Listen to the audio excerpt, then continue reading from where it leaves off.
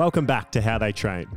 With the Ironman 70.3 World Champs in St George this weekend, I really wanted to get one of the big favourites on beforehand to talk about their training leading into the race itself, and who better for that than one of the women's, absolute expected fight for podium position people, Paula Findlay. Paula is one of the best middle distance triathletes in the world. She's had so many big results like winning Challenge Daytona 2 years straight, especially in 2020 where it was arguably like the biggest middle distance race of the year. Coming second at the PTO Canadian Open this year and third overall fastest time at the Collins Cup only about 8 weeks ago. Paula is like someone we are all expecting to play a huge role in how the race plays out with a strong all-round game, but particularly with the emergence of her bike and run combination being literally one of the best in female triathlon. Paula, thanks so much for joining me. How are you feeling now being so close to the start of the 70.3 World Champs? Yeah, thank you for the nice intro. I'm feeling good. I'm excited. It's a couple days out now, so obviously the nerves are a big factor at this point, but I really try to stay like pretty process oriented every week that there's a big race coming up. And I have a really good group of people here with me. I have Nick, our friend Nick Goldston, and obviously my partner Eric, he's also racing, and we're staying with Holly Lawrence and her partner Sean. So we have a really good energy kind of feeling in the house. So it's been a fun week so far. So with this build up, because like we were sort of talking about off air there, 2022 has been a year where there's been 100 races. So many people have done so many races. We had the Ironman World Championships just a couple of weeks ago, and Lucy Charles Barclay and Taylor Knibb and probably yourself are like the three really big favourites to win this race, I would say. And those two have been, racing a lot. Lucy was obviously injured, but since she's come back, she's raced a lot. She's just done the World Champs, and Taylor Knibb's been doing every ITU race under the sun. And you seem to be someone who might have played this year perfectly. Like, you've raced the big races and you've done really well at them. Maybe the US Open was a little bit below your lofty expectations, but outside of that, you've had like a massive year of going to big races and doing really well at them, but not over racing, I don't think. Yeah. Has your end goal always been 70.3 World Championships this year? Yeah, it's definitely been, actually my primary goal that I was most excited about was the Edmonton PTO race, because that was a hometown race. My mom's the race director. It's just like literally at home. So I was really, really happy to have a good performance there. And after that race, it kind of brought me this confidence, like, oh, I actually maybe could do really well at World Championships this year. Although it was still 3 months away, it just brought me this feeling of like, yeah, confidence with being able to compete with the best again. And funnily enough, I was like, I've always been a pretty good cyclist, but this year I decided to race the Canadian and National Time Trial Championships and put in a really big block of cycling specific training leading into that in June. And I think that really kind of catapulted my triathlon season a little bit, because I got this newfound kind of confidence, new wattages that I didn't think I could do before. So I was going into every race thinking, okay, the bike is my strength and that's what I have to use as my card. So I feel like that in every race I go into now. So it's exciting on a course like St. George, where it's very hilly and the bike is a bit longer than the PTO races. So yeah, I've been a little selected with my races, but I think people like Taylor Knibb and Lucy are in a different scenario because they were injured a lot of the year, and now they're just all excited and getting into the race season. So I think everyone has a different pathway to get to this point, late October, racing in a world championship, but really it's anyone's game. I think everyone on the start line is going to be super hungry for the win. So yeah, it'll be fun.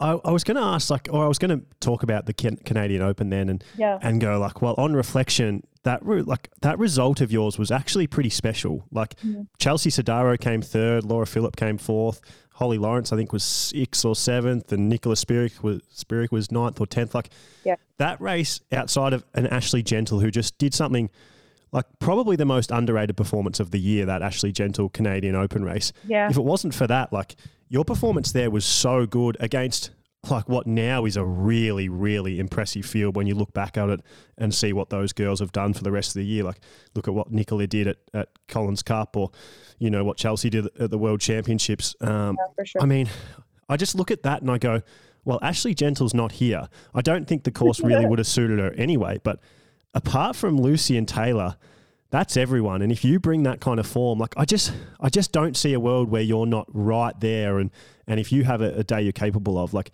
this just to me seems like maybe just the year where it's going to happen for you on the big stage at the 70.3 Worlds. I don't know. I'm trying not to think too much about the outcome and the potential of getting on the podium and all that, because I know that it's within me to be able to do that, especially since I've had a healthy buildup and I've been running all year.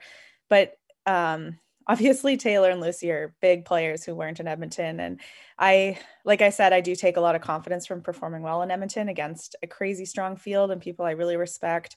But I feel like me as a racer, I'm a little bit more up and down and unpredictable than maybe someone like Daniela or Lucy who are consistently on the podium. So that's kind of been my triathlon career, is like, Paula Findlay's there. She could win this race, or she could be like a total disaster. So I think it's like kind of all over the map. And all I can do is draw confidence from myself and my training and my past race results this year. And that's all been leading towards the signs that this could be a good day. But I can't control obviously what Taylor's going to do on the bike or what Lucy's going to do on the swim. So like, I think I listened to so many interviews of Chelsea Sodaro before and after her win. And she just talked a lot about having the best race that she could for herself and kind of staying within herself and executing her plan. And I'm kind of trying to, internalize that myself and think about me more than worrying about other people. So maybe that's the way to do it.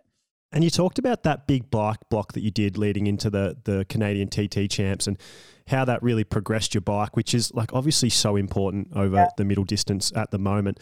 And I'm going to come back to that. I'm going to loop back to that. But I want to take this back a little bit to start. So I've been following your career forever, like back in 2011, where you just had that ridiculous year where like you were the best triathlete on the planet in 2011, really. Like you had that little patch where, you came to Australia and won Sydney and, I think then you went on and won Madrid and maybe I think it was Kitzbühel as well. Yeah. And like I was following triathlon like religiously, but even to me, it was like Paula Findlay is really like just bounced onto the scene here. You're obviously good in 2010 as well, but you were the best runner in the world back then. Like over 5 or 10K, if you had your day, like God, you were unbeatable. No one could run with you. Yeah. And I reckon people have maybe triathlon has a lot of new fans now, particularly over like the Ironman and the half Ironman distance. And people probably don't realize that you were the best runner in triathlon for a long period there, or for like a 2-year period there. And you now definitely are seen as a really, really strong cyclist who on her day can run pretty well off it. But, you're not seen as that like, I don't think people look at you as just a pure runner, like the same way they maybe do Ash Gentle or Alan Haug, for example. So, I mean, my question is, it's like a bit of a convoluted way to get there, but how have you prepared for this race? Are you preparing as if you're going to win this race on the bike, and if it's going to happen, it's going to be through a really strong bike? How's your run been looking? Do you think that you can get back to being the best runner in this field? Do you feel like you're there this year? Yeah, that's been kind of a struggle with me for the past decade. Is like, you're right. In 2011, I did have this incredible run off the bike in particular, and I ran track all through university and kind of had this like 800-meter kick that nobody could really match. Obviously, like people have followed my career at all, I seem to have disappeared for a long time and got injured a lot and had problems with anemia, and my body changed. I mean, I was doing that when I was like 21 years old and 20 years old. So I was a different athlete a little bit back then. So I've reinvented myself. I hate that word, but I've kind of reinvented myself in the 70.3 world. And because I was injured so much for that 10 years, I put a lot more focus on my bike, and through all the amazing coaches I've had and just putting more hours on the bike, I've really made that my strength. And I always wonder deep in my brain if like I could get back to the runner that I once was, because I know it's in there somewhere. But I think as you mature and as you get older, and obviously this is a different distance than 10K, I've changed a lot as an athlete. So I don't think it's impossible to get back to be one of the better runners, but I definitely don't have confidence in my run. So that's like one big difference, is that I feel like leading into this race in St. George, and really every race this year, the bike has been what I feel like I have to really, really perform well in order to win any race.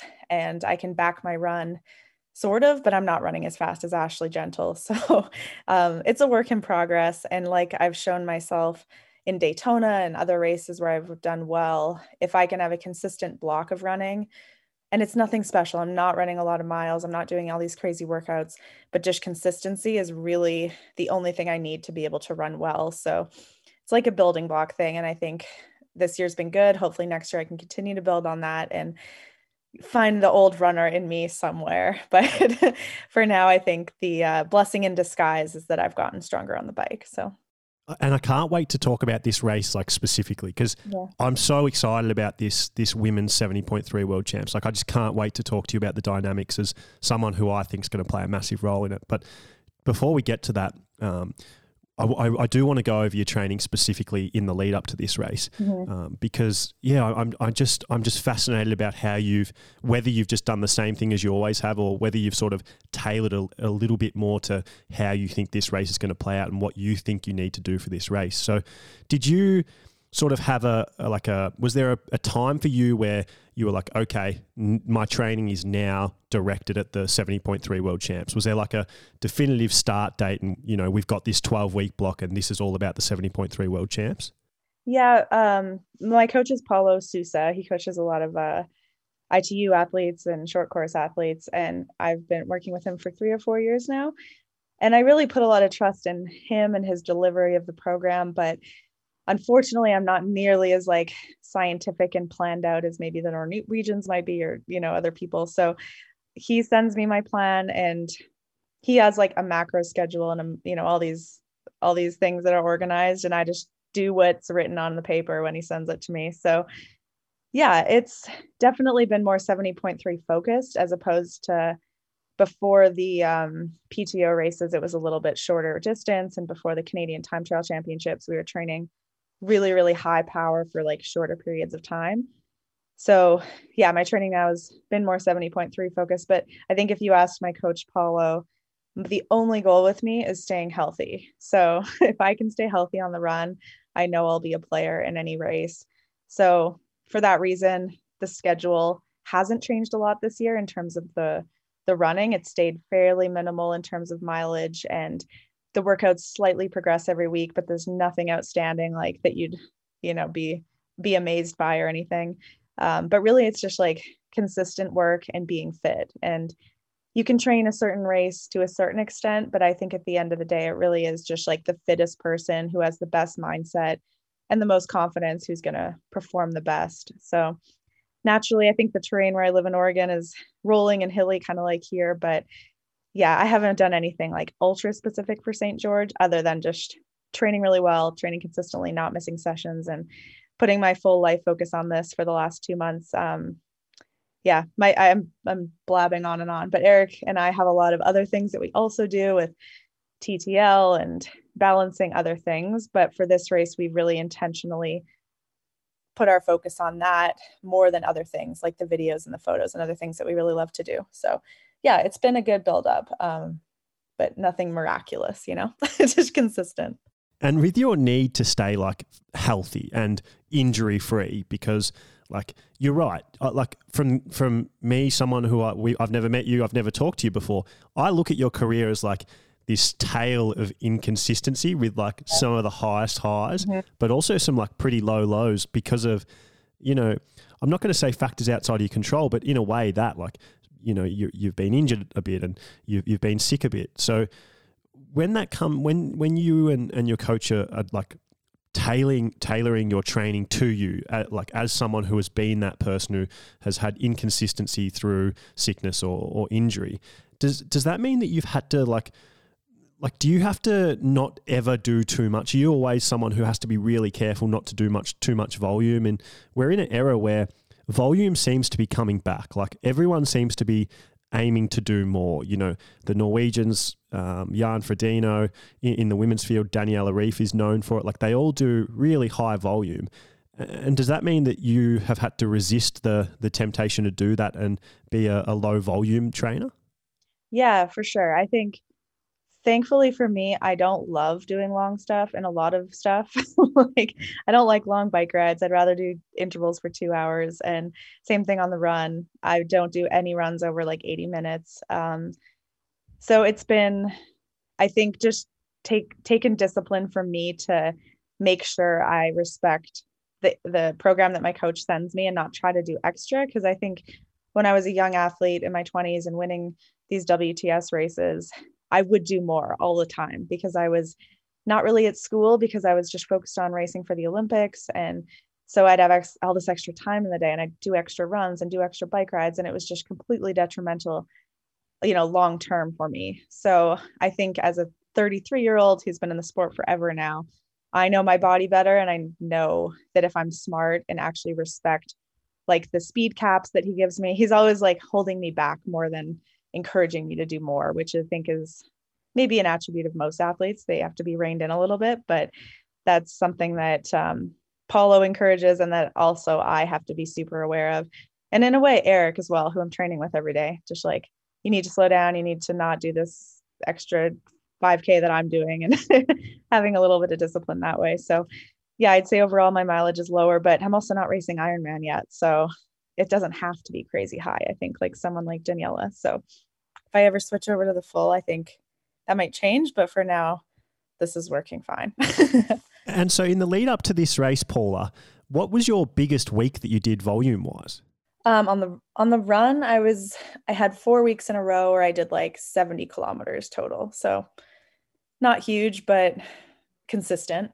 And on the bike, I was about 13 hours a week, and then swimming 5 times a week. So whatever that is in hours. So kind of not special, but consistent, and a lot of that was quality, especially on the bike. Like we do a lot of hard 70.3 intervals. So within a 2-hour ride, 60 minutes of it will be at race watts. And I tend to like overachieve on my race watts. So when I actually race, it's a little less, but yeah, it's a lot of quality stuff too. Yeah. And so I want to get into this because like, I guess let's talk about your strengths and your training in relation to this race, because like, I think it's no secret how this race is going to play out to a lot of people. Like Lucy Charles is going to swim hard, and Yep. Taylor Knibb is probably going to be there or thereabouts. If she's not with Lucy, she won't be far back. And, those two are going to ride hard. It's a course that is tailored to that. And it's Taylor Knibb that like, she's going to ride insanely hard. Like, I think I look at the race and I go, well, Taylor Knibb's the strongest cyclist and Paula Findlay is the strongest cyclist from the chase group. And so I guess like I look at the race and see, well, Lucy's going to be out in front. Taylor will probably be there with her or very likely catch up to her. And then it's just, can Paula ride herself back into this race and get into a position where she can use her strong run off the bike to maybe beat a fading Taylor Knibb and a fading Lucy Charles. Like that's how I've viewed this race, and it's why I wanted to get you on, because I think how good your legs are on the day and like your ability to bridge up to that front group of Taylor and Lucy, or just Lucy or just Taylor, is really going to decide how this race plays out and who ultimately wins. So with your riding, are you thinking about that during your training? Are you doing those 13 hours with so much quality because that's how you're going to have to race? A little bit. Yeah. Like I envision myself chasing, because I'm a good swimmer, but I'm not out in the front with Lucy. So I try to take some confidence in like the numbers that I'm able to put out in training, and like other people can't do this. And I obviously don't know what other women do for their watts on the bike, but I know that I can ride really well, and that brings me confidence. And I try not to think too much about how races are going to play out, but I think you're spot on your prediction. I think that Taylor is going to be maybe impossible to catch. I would love to catch Lucy. I had a little taste of it in Dallas when I raced them, and it was a bit demoralizing to see Taylor putting time on us every lap, but I'm trying not to let Dallas impact my confidence because the weather was such a big factor there for me. But yeah, I don't know. I think I listened to your podcast with Taylor Knibb because I'm like, maybe I can get some snippets of info, and she seemed to not give much, but she gave me nothing. Hey. Yeah, I don't really ride to my watts, and my plan. I don't have this like very calculated way of racing. I often actually go out way too hard because I do get caught up in that race dynamic of like, oh, I need to catch Lucy, I need to catch Taylor and minimize the gap to them. So I will usually go out at 20 watts higher than my last 30 minutes. I do blow up a little bit on the bike, and I don't know, maybe getting out of sight a little bit and out of mind is a good way of racing in this race from the really fast runners that are coming from behind. But yeah, I don't know. I'm going off topic a bit, but I definitely think about my competitors when I'm training and take that into account. But I'm also doing what my coach sends me on the plan. So he obviously is thinking about it too and knows the way the races play out. So I think he prescribes workouts that will help me get to that point of being able to be competitive with those other women. I'll come back to your training, but I think you've just brought up some stuff that's like really interesting. And I don't know if this course is that kind of course where you have to hammer early to like, I just think if you look at, I reckon the best example of this is Gustav Iden last year. And look, Gustav Iden it's hard to compare yourself to Gustav Iden with what he's doing. Like it's hard to be like, oh, I'll just do what Gustav Iden does because right.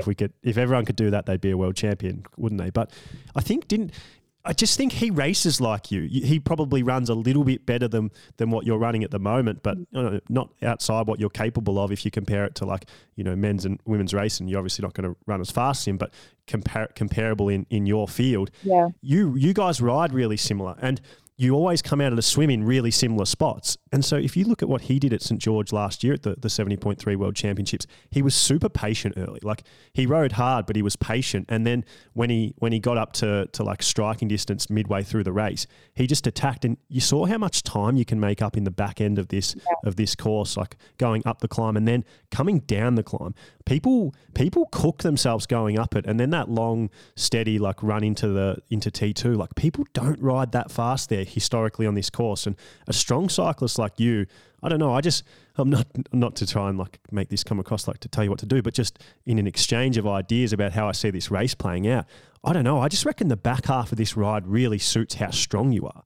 Yeah, I think you're totally right. And I've raced this race so many times, and the part where I've lost time and people have caught me is on that descent coming back from Snow Canyon, because you're going fast, but you can still pedal and you have to like stay on the gears. Otherwise you're just gonna, get caught by a lot of people. And I think that me as a racer, I really thrive off of being in the lead or with the leaders or within striking distance.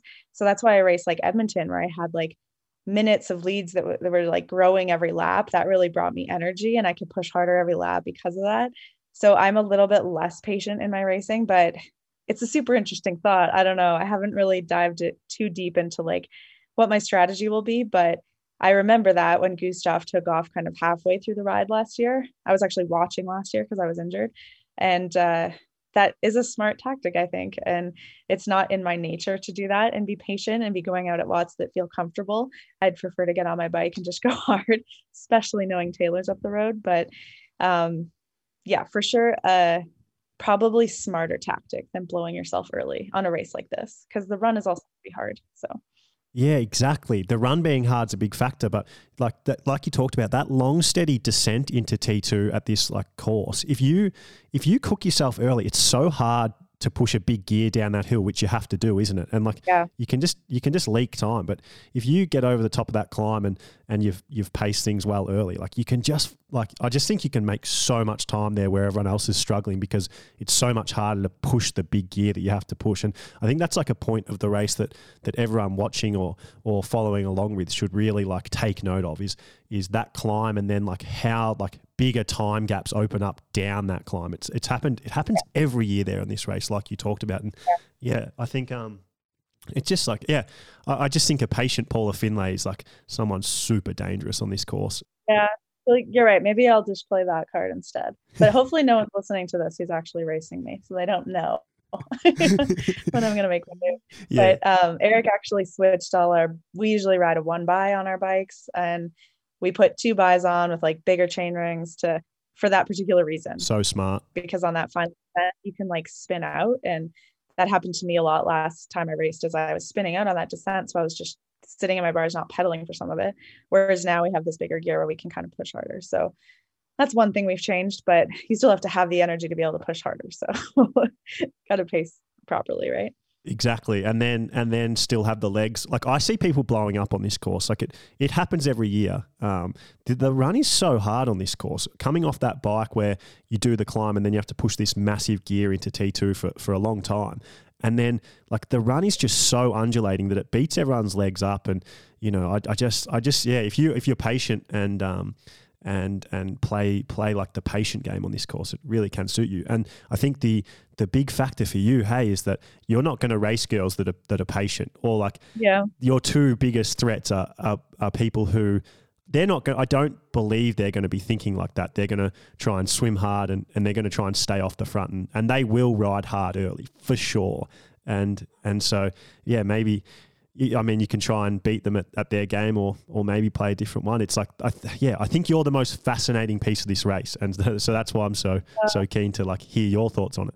Yeah, I don't know.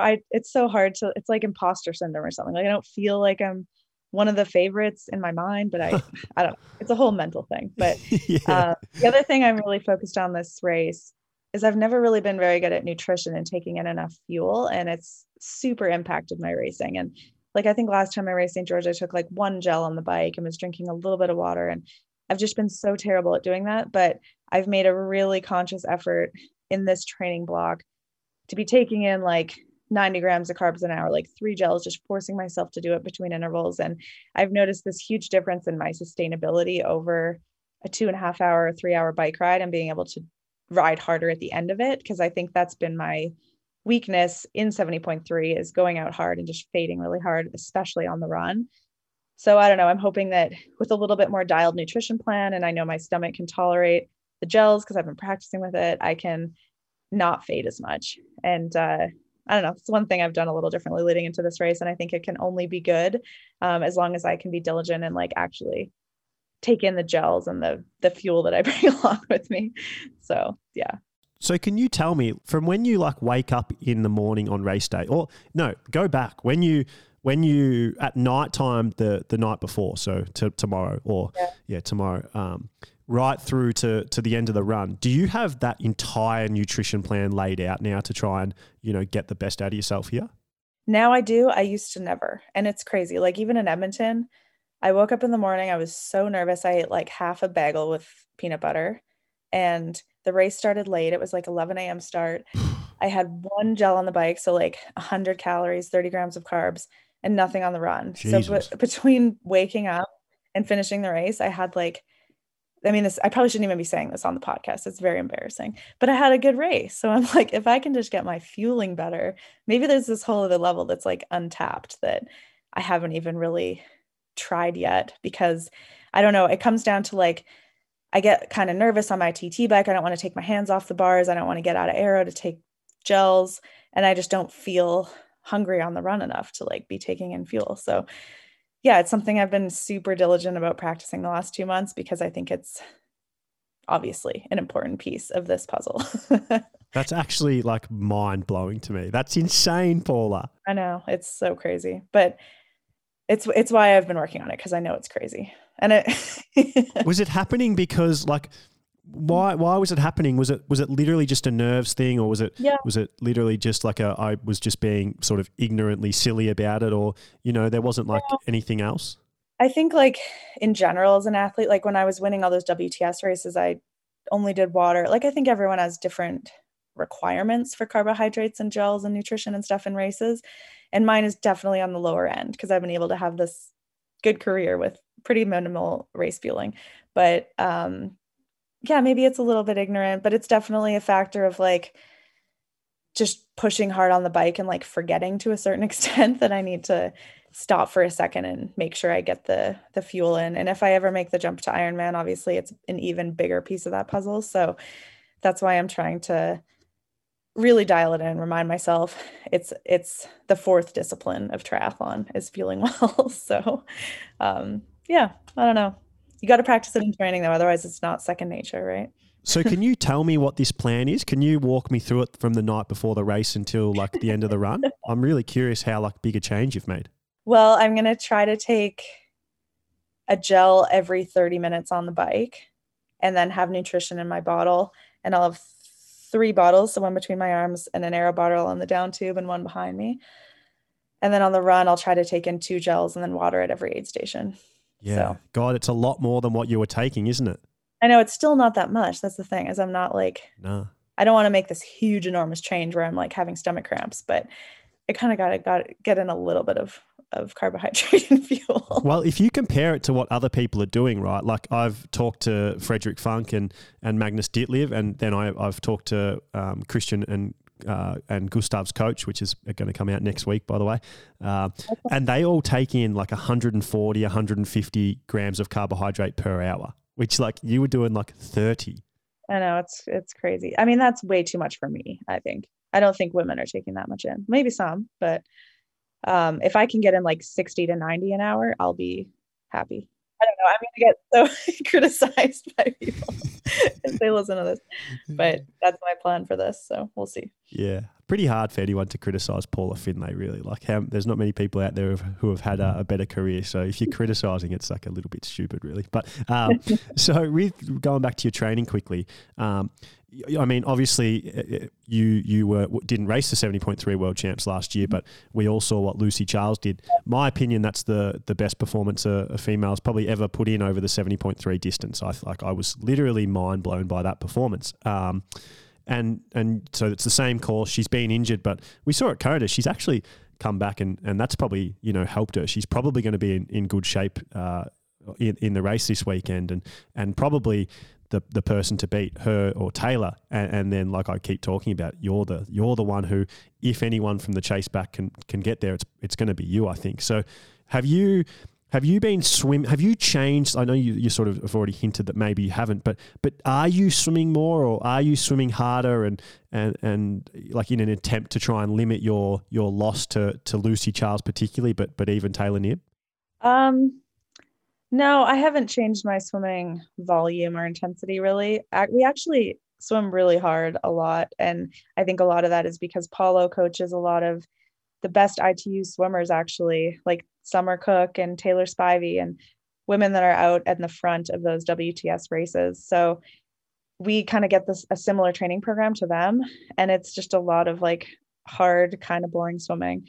So there's not a ton of if I went to the pool an extra day or two a week, that would ultimately like make me more tired for the bike and run. So there's this balance you always have to play with in triathlon, and how much time am I actually going to get on them by going to the pool more often or by swimming harder.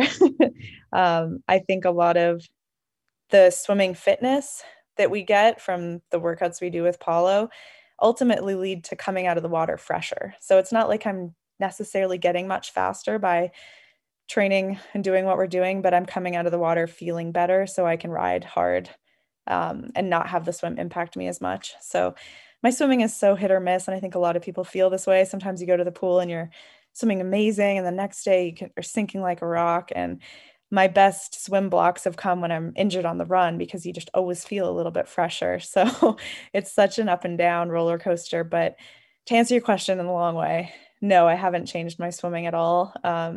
But I haven't decreased it either, obviously, just kind of doing what we're doing and what works. And I think that there's no world where I'm going to improve my swimming so much to be swimming with Lucy. So it's just kind of holding hopefully the front pack, or the chase pack, I guess. The main chase group would be a good spot for me to get out with those girls. And then with your sort of like 13-ish hour bike weeks that you're doing pretty consistently, yeah. You talked about how you're doing a lot of it indoors, and a lot of that 13 hours is really high quality and not just like easy riding. Yeah. What does a typical bike week look for you on like a Monday to Sunday type of thing? Monday we'll do a 90-minute cruise. Tuesday and cruise is like our kind of choice of watts. I usually ride my gravel bike on those rides. We live in Bend with lots of gravel roads, and I just feel a lot safer riding off-road. So I've used that bike a ton this year. Tuesdays will be a really specific, hard 70.3 workout. So like an hour cruise warm up, like above 170 watts, and then straight into some 3 by 20 minutes or 6 by 10 minutes, something like that, with kind of short recoveries in between that aren't full recoveries. So we'll go from 70.3 watts down to, 180 watts for a few minutes and then back up to the wattage. So that's like a good solid 80 to 90 minutes of work and then a cool down. Wednesdays we'll do like a pretty aerobic longer ride. Thursdays will be off. Fridays are hard again. Saturdays are cruise, and Sundays are a long ride. So I don't know, that equals 13 hours usually, but 2 quality rides a couple choice rides and then two kind of endurance longer rides. A couple of questions, because you're racing 70.3 now and TT position is everything. And like we saw at the World Championships, like the Ironman World Championships a few weeks ago, that like you just have to be so nailed in your TT position to win races now. Yeah. Have you spent much time focusing on that, like your equipment and your position, and B, on the trainer and in these harder sessions you're doing, are you doing absolutely everything in your TT bars, like holding that position? Yeah. Yeah. For the intervals, yes, 100% aero, no sitting up, especially on the trainer because there's no corners or anything to deal with. But on the flip side of that, I actually ride like my road bike and my gravel bike more than probably most long course athletes do, partly because I come from the ITU background and I'm more comfortable on my road bike. I love riding it more than my TT bike.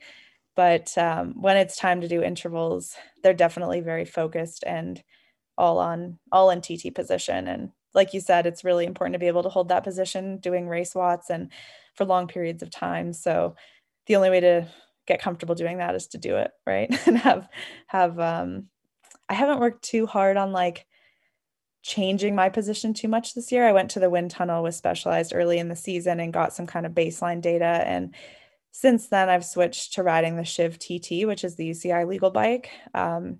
And I switched to it because I was racing this Canadian Time Trial Championships, but I got the bike and just absolutely love it. And I'm more comfortable on it than I am on my Shiv tri bike. So my position's a little more aggressive, but I've just been riding it so much more that I'm super comfortable on it now. So for me, I'm not a super confident rider on a TT bike. So being able to spend time on that bike and do my intervals on it really helps me build confidence and be able to ride better in races ultimately. And then the sort of similar question about your run. What does this 70K run week, or, you know, like up to 70K a week, what does that actually look like Monday to Sunday? We do 2 workouts and no long run. Like I think Taylor Nebb also said in her podcast with you, she doesn't really do a long run. It's like her longest runs are within a workout. And that's the same with me. It's like anywhere from 16 to 19K of running, but 40 minutes of steady or broken up into different fartlek intervals.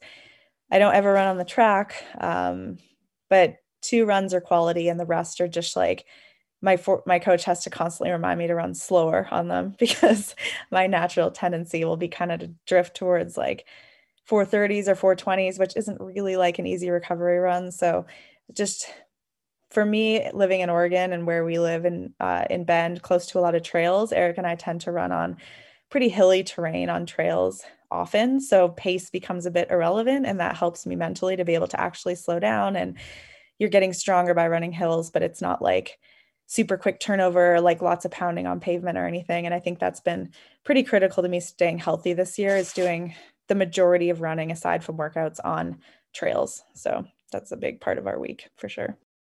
With this super shoe era of running we're in, and with you being such an injury prone runner, do you train in your race shoes much, like in your super shoes, or are you like a bit scared of them for training and only use them for racing? No, I'm not scared of them. I actually think they help me feel better the next day sometimes because they're a little more cushiony or something. But Eric and I don't use them in our training ever.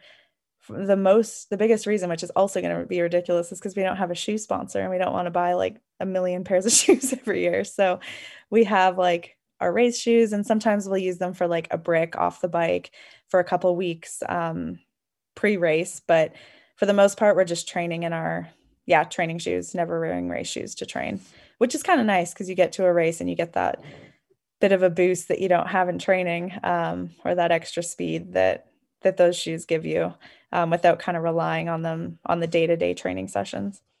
I was actually going to bring this up because I find this pretty funny and like a bit shit, but pretty funny how you were sponsored by Nike for ages. Hey. Yeah. And then like when you were sponsored by them, shoe companies weren't really pushing the limits. Like everyone was sort of doing the same thing. Like there wasn't any, like it wasn't that big a deal what shoe you wore. It really wasn't. The difference it made was like pretty minimal. Yeah. And now that we're in this era where like Nike have completely changed the game, like A guy at Hoka came up with the plate, and then Nike, like I think they paid him off and got him over, and then they created this Pebax foam, and like they just started this arms race in the shoe game, and Nike is still very clearly at like the top of it. And now they're like, now that they're there and like having their shoes over the last sort of 2-3 years has been such a like huge advantage. You're no longer sponsored by them. Is that sort of frustrating to you? No, I actually am still friends with the Nike sport marketing Canadian guy, who I worked with back in 2011, 2012 when I was working with Nike. And he's great. He'll send me shoes if I ask for them, but it's not like, the carousel of shoes that are rolling into your house every month, like it is when you're a sponsored athlete.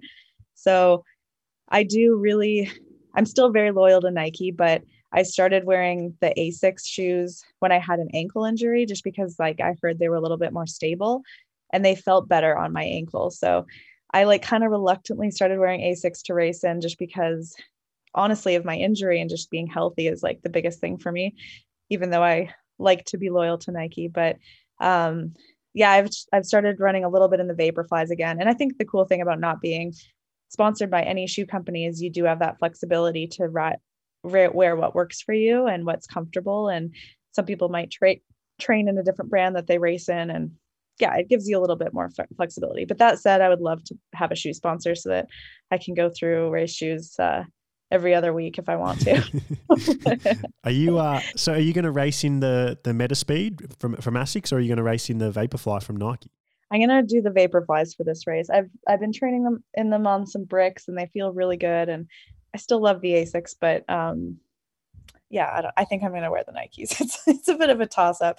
I can't say that I haven't decided yet. Otherwise people will think that I'm a total disaster, but I do have the Nikes here with me with my elastic laces on them. Like Chelsea Sodaro kept saying, because I did an interview with her after she won the world champs, and she kept saying this, she has this phrase, like she's a hot mess. And like, that's sort of like the same thing, like last minute decisions. I don't know, like people asking these, I don't know, bit of a hot mess. It's so funny how like the race creeps up so fast, and there's little things like I have 2 wetsuits and they're both different sizes and I don't know which one to wear. And I'm like, oh, I'll just test it out like when I get to St. George. And then I'm like, wow, the race is in 2 days and I haven't even decided what wetsuit I'm wearing. So it's crazy. It's like pros look from the outside like we have everything all together, but a lot of the time we're scrambling a little bit too. Literally. It's the most relatable thing ever though. Like I think everyone feels like that, or like, it's triathlon. So there's a few type A personalities who are like anal and have everything together. And I'm a bit jealous of them, but I reckon most people can relate to that. Like last minute packing of bikes, not being sure, like getting there and like not being sure about what you're actually going to wear, and having a couple of options, and like not knowing the course at all. Like that's a really common one. Like, oh, where does this go? Trying to figure it out the few days before it. Like everyone can relate to that kind of thing. For sure. And that's how Eric and I both have been with our YouTube channel and with our podcast. We're like very open and we try to be relatable, because I think that's ultimately what like kind of builds a bit of a support network and a fan base. If people can hear about our experiences and be like, wow, I can actually really relate to that. So yeah, it's very true. And Chelsea's one of those people, because she's a mom and she has a kid and she's balancing a million things. So that was pretty inspiring to hear her whole story.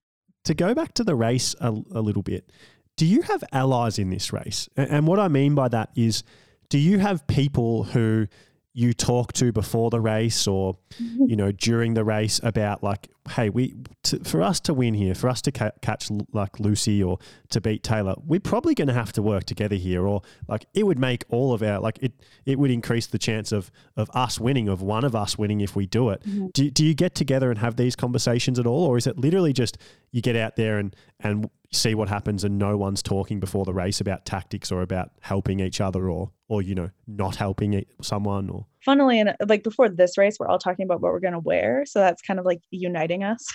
But in general, just because it's going to be cold, but it's a funny situation I'm in with the sport right now, because I'm really good friends with a lot of the people I'm racing.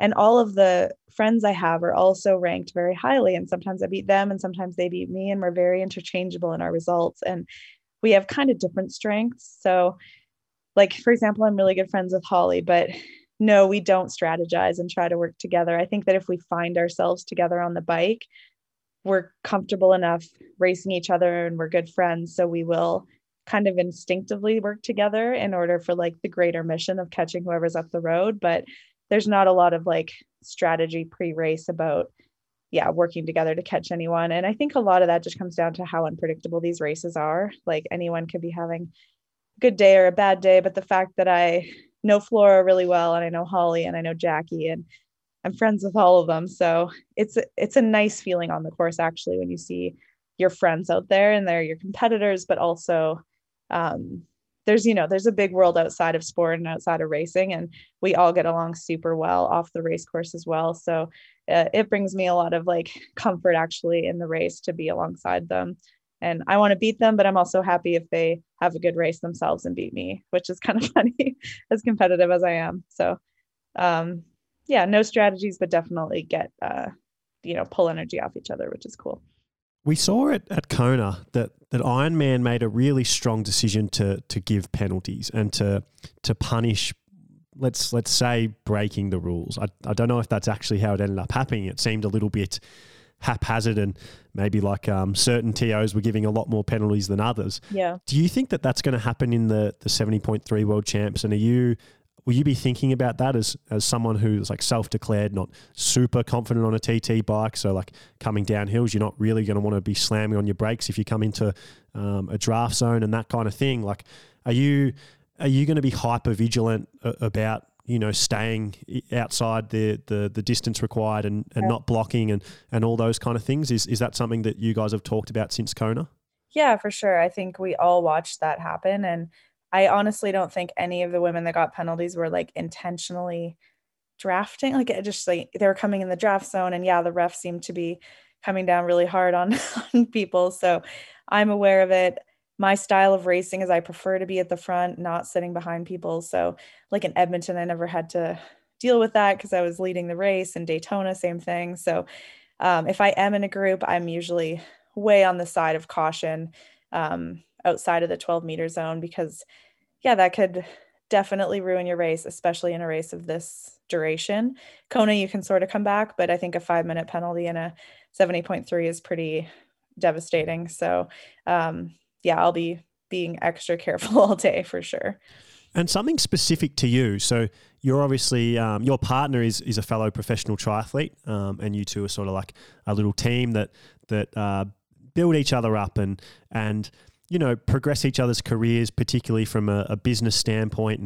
And that's evident for the whole world to see. But when it comes to performance and racing, there's been this thing historically that's happened where, like when a male and female get together in triathlon, it tends to really help the female, and it's a bit more hit and miss whether it helps the male. And yeah. I'm curious with this about you, because obviously this is going to seem disrespectful to Eric. I'm a big fan of both of you. I want that out there to start. But comparatively, you're one of the best in the world. You're a top 5, 6 middle distance athlete in the world, if not top 3, really. Mm-hmm. Whereas Eric's not quite there on the men's side of the field. So do you think that, but then Eric would still beat you over the same distance just due to natural differences. Do you think that training every day with someone who's better than you and can push you every day, and even for easy stuff, like it's a little bit harder for you than what it is for him, generally speaking. And if you do a ride together, it's a little bit harder for you than it is for him, generally speaking. Yeah. Do you think that that's really helped you get back to being the athlete that you were in 2011 and get back to being one of the best in the world, where maybe at some points it seemed like it wasn't going to happen? Yeah, 100%. I don't think I'd still be in the sport if it wasn't for Eric. I think us doing this as a team has brought me so much joy that I had definitely lost over that 10 years of being injured and sick and not racing well. And I felt like I was just doing triathlon still because it was kind of what I was supposed to be good at. And after I met Eric and we started training together and my results started improving, I don't think it was all because I am training with him being faster than me every day. It's just psychologically, mentally, the support, living the same lifestyle. It's way, way more fun and enjoyable for both of us. And for sure, Eric's not quite, he's not talked about as a podium threat at this race, but he's actually almost had a better year than me. He won Alcatraz, he won Santa Cruz. He's winning races that he really cares about and that he's really passionate about. And he can get really excited for a certain race, train exceptionally well, and go and execute and win it. So he's I know on his own, right, he's had an amazing season himself. So I think that there's benefits and detriments to training with your partner. You kind of have to make sure that when you get home from training, you can forget about the session. And it's frustrating for Eric because on the bike, I'll often be able to like stay with him and especially on hills and stuff. And I think that's frustrating for him, but he also realizes that I'm one of the best cyclists in the women's side, and it's good for me to be able to use him as a carrot. So it's taken a lot of mental flexibility on his end, especially on the bike. But yeah, being in the pool with him, having him ahead of me, and then on the run, chasing him on tempo runs and stuff, it's definitely something we also have to be careful with and do our own thing a lot of the time, especially for easier stuff. He goes on his mountain bike and I do my own thing because we can get wrapped up in me going too hard and him, yeah, getting frustrated. So it's a balancing act, but I think for the most part, it is 100% the reason I'm racing better is because of Eric in more ways than just training. So he also had that, like, I don't know if this is just stupid by me, like maybe Eric and you don't see like this at all, but he's won races since, but I thought his 7th place at the 70.3 world champs last year was like his best performance in the last 2 years. Like I thought he was, like I was like, I actually didn't have that faith in him at that point. Like I'll be honest, I had lost a little bit of faith in him. I thought, and I wanted to know what was going on. Like I wish I had have talked to one of you guys back then because I really wanted to know as a fan of the sport. I was like, is Eric falling out of love with this sport? Like, does he just not care anymore? Is his heart not in it? Because I just thought he was constantly underperforming for the ability that I believe he has. And then he put in that performance at the 70.3 Worlds and I was just like, holy fuck, like what was that? Where did that come from? I know. I think it was a bit of a turning point for him as well, mentally and confidence wise.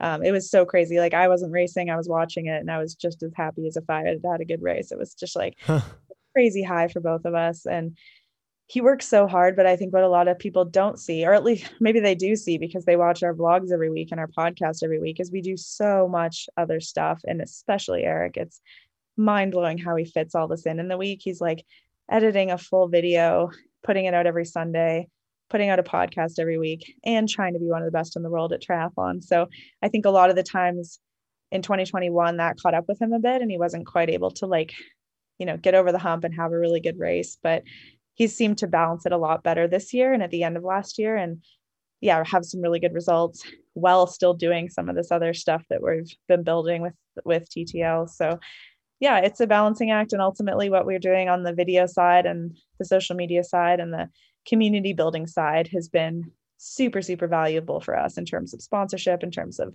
just, being recognized at races. It's so crazy how many people follow us now. And it's really, really special. And it makes it kind of feel bigger than any result to have this whole community of people that support us. So Eric feels that too, I think. Training for triathlon is like, it's a roller coaster, particularly long course triathlon, although short course guys train like just as much, if not more than long course guys now by the sounds of everyone I'm talking to, but it's a roller coaster. And everyone listening to this who trains for endurance sport in general, but particularly long course triathlon where you're putting so much time into it and you're having to wake up to do it and fit things in late and squeeze things in. And we all can relate to that thing where we have like a 3 or 4 hour bike ride to do and you're just like sitting on a couch and like putting it off and just being like, oh, I just can't be bothered. Or, then you have some days where you're just on such a high and you're loving every minute of it. It might be that you're training with people you like or the weather's really nice. And, it's just, you never always feel great. You never always feel shit. You're on this wave or this roller coaster.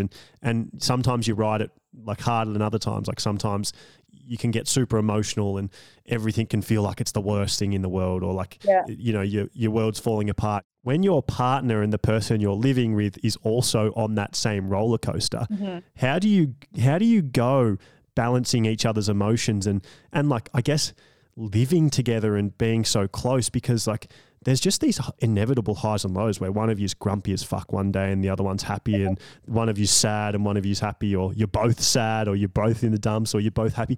Is that hard? Oh yeah. It's the biggest challenge, I'd say. And we're both affected by different things. Like Eric will get frustrated if a video that he's editing isn't going perfectly or it's not how he envisioned it. And I'm grumpy if a bike session didn't go well and I'm still thinking about it. So you're right. There are these crazy highs and lows, and they're not always in tune with each other, right? Like Eric's, like you said, on a high while I'm on a low. But I think what we're really good at together is using each other as motivation when the other person is feeling good and getting out the door together. And usually, I mean, this is so cliche, but once you get out the door, it's always a little easier and you just get started and do the workout and don't get wrapped up in it. Do what you can do on the day.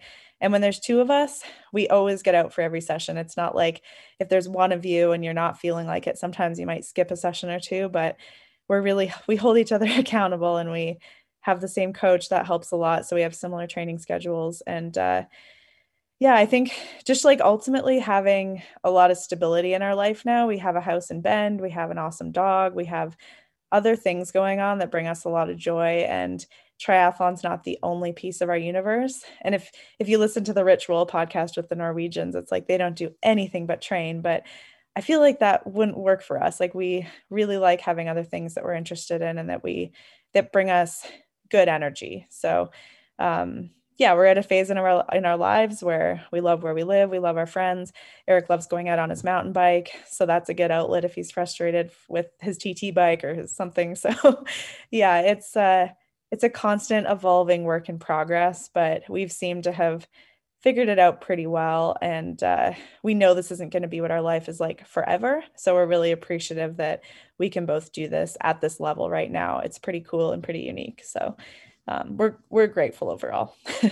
And some questions about the emotions of race day, or, like for us watching the race, when we're watching you on the day, like I asked this question about Braden Curry, and it's the only time I've asked it on this podcast, but it was probably one of the few questions I thought about beforehand when talking to you that I want to know from you, because I consume your content. I consume all triathlon content. Like if you listen to this podcast, I just could know every race result forever because it's all I do. Like I just love triathlon, and like you keep talking about your and Eric's content. I watch it all, but I watch everyone's content. And I get this vibe with you, Paula. And as I'm getting to know you, I think it's becoming apparently like more true, is that you are someone who I guess is pretty okay with being emotional and like feeling whatever you feel. That's just a vibe I get from you. And I guess I'm wondering, on race day, does that apply as well? Are you someone who is like susceptible to the highs and lows of how you're feeling on a race day? And like, do you, when you're feeling shitty on a race day, do you think you feel it like pretty hard? And when you're feeling good on a race day, like maybe you talked about it like at Canada this year, do you think you feel that extra hard as well? Yeah, for sure. I think that I've had both experiences in lots of races where things are going well and that just fuels me and I feel even better. And then I've had the opposite spectrum where maybe things aren't going well and it's just this negative spiral. But I don't know. I've learned over long course racing that a lot can happen over a 4-hour race. It's different than ITU races where if you're 2 packs back, your day's kind of over. But a lot can change over a 4-hour race in a 70.3. So what I've tried to do is stay positive even when things aren't going well, or if I don't feel great. There's like in Chattanooga this year, I felt terrible on the bike. I just wanted to drop out, and then still ended up coming second. So I like draw from those experiences where the race has turned out really well in the end when I'm kind of struggling mid-race. So I don't know, hopefully everyone can relate to that a little bit and take some take some encouragement that just because you feel bad on the swim or the bike, it doesn't mean the race is over. So there's a lot of stuff that can change over that distance, right? And then my follow-up to that, which is like the question I really wanted to ask, is when we're watching, how do we know how you're feeling? So how will we as fans know that you're having a good day or a bad day, like regardless of where you're sitting in the race?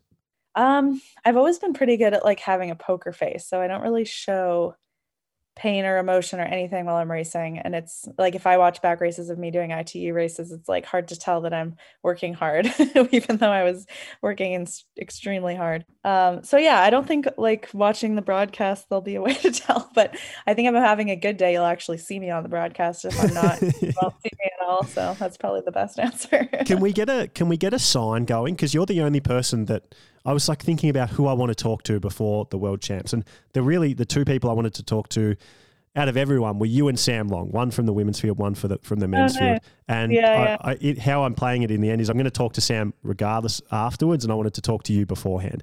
And so being the only person who we're talking to beforehand, can we get like a bit of a sign going? Like if you're having a good day and feeling good, can we get like a gesture that you give to the cameras a few times so we can be like, oh yeah, Paula's feeling good? Yeah, I could do a thumbs up. Maybe just a thumbs up. But that's a bit too, everyone knows that. Like I want it just for like the people listening. Like what about like a thumbs down means you're feeling good? I don't know. Yeah, maybe. Or just like, yeah, if I'm taking my gels, that means I'm feeling good because I'm on my plan. So you can tell. So if we see you eat a gel, it means you're feeling good. Yeah, it means I'm on it. Yeah, it's kind of fun. I was like, usually I shut things down and don't like to do podcasts and stuff before the race, but I've listened to a couple of the ones you've done with people that I race and other competitors, and it's always really a good listen. So yeah, I'm glad we could catch up before. Maybe we can catch up after too if I have a good day. But, yeah, well, I think even regardless, not to do that thing where you say something nice and then I say something nice and it just becomes a cuddle fest. But that's the reason I asked you on, Paula, is because I've been a fan since like 2009, I think was the first year I really knew who you were, and 2010 and 2011, particularly when you came to Sydney, me being an Australian. Like I watched that race. Not many people would have watched that Sydney race, and so I've been a fan forever. And so, yeah, I feel really privileged that you said yes to coming on, because you were literally the only person that I asked. I didn't get any no's, and the one person I chose to ask in you said yes. So I was like shocked. Oh, wow. I literally turned to my housemate. I was like, Paula Findlay just replied in like 5 minutes and she said yes. I was expecting just that to not even get seen. Well, I don't have a manager and I obsessively check my Instagram. So maybe that's a bad thing. I should be like tuning out of social media, but no, I'm glad I saw your message. So thanks for taking the time to chat with me. My pleasure. And yeah, good luck. I just can't wait to watch you move through that field.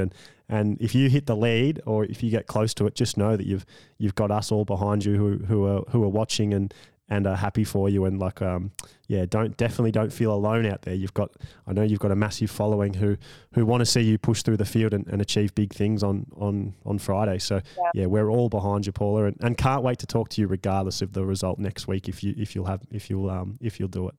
Okay. Yeah. Awesome. Thank you so much. It really does help to have a crew of supporters cheering whatever it is, watching online or in person. So yeah, it's really fun. I'm excited too. I'm actually more excited to watch the men's race the following day, but hopefully the racing is fun for me on Friday as well.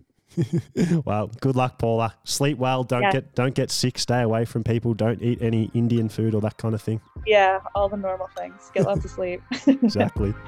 All right. Thank you. See you, Paula. Thanks.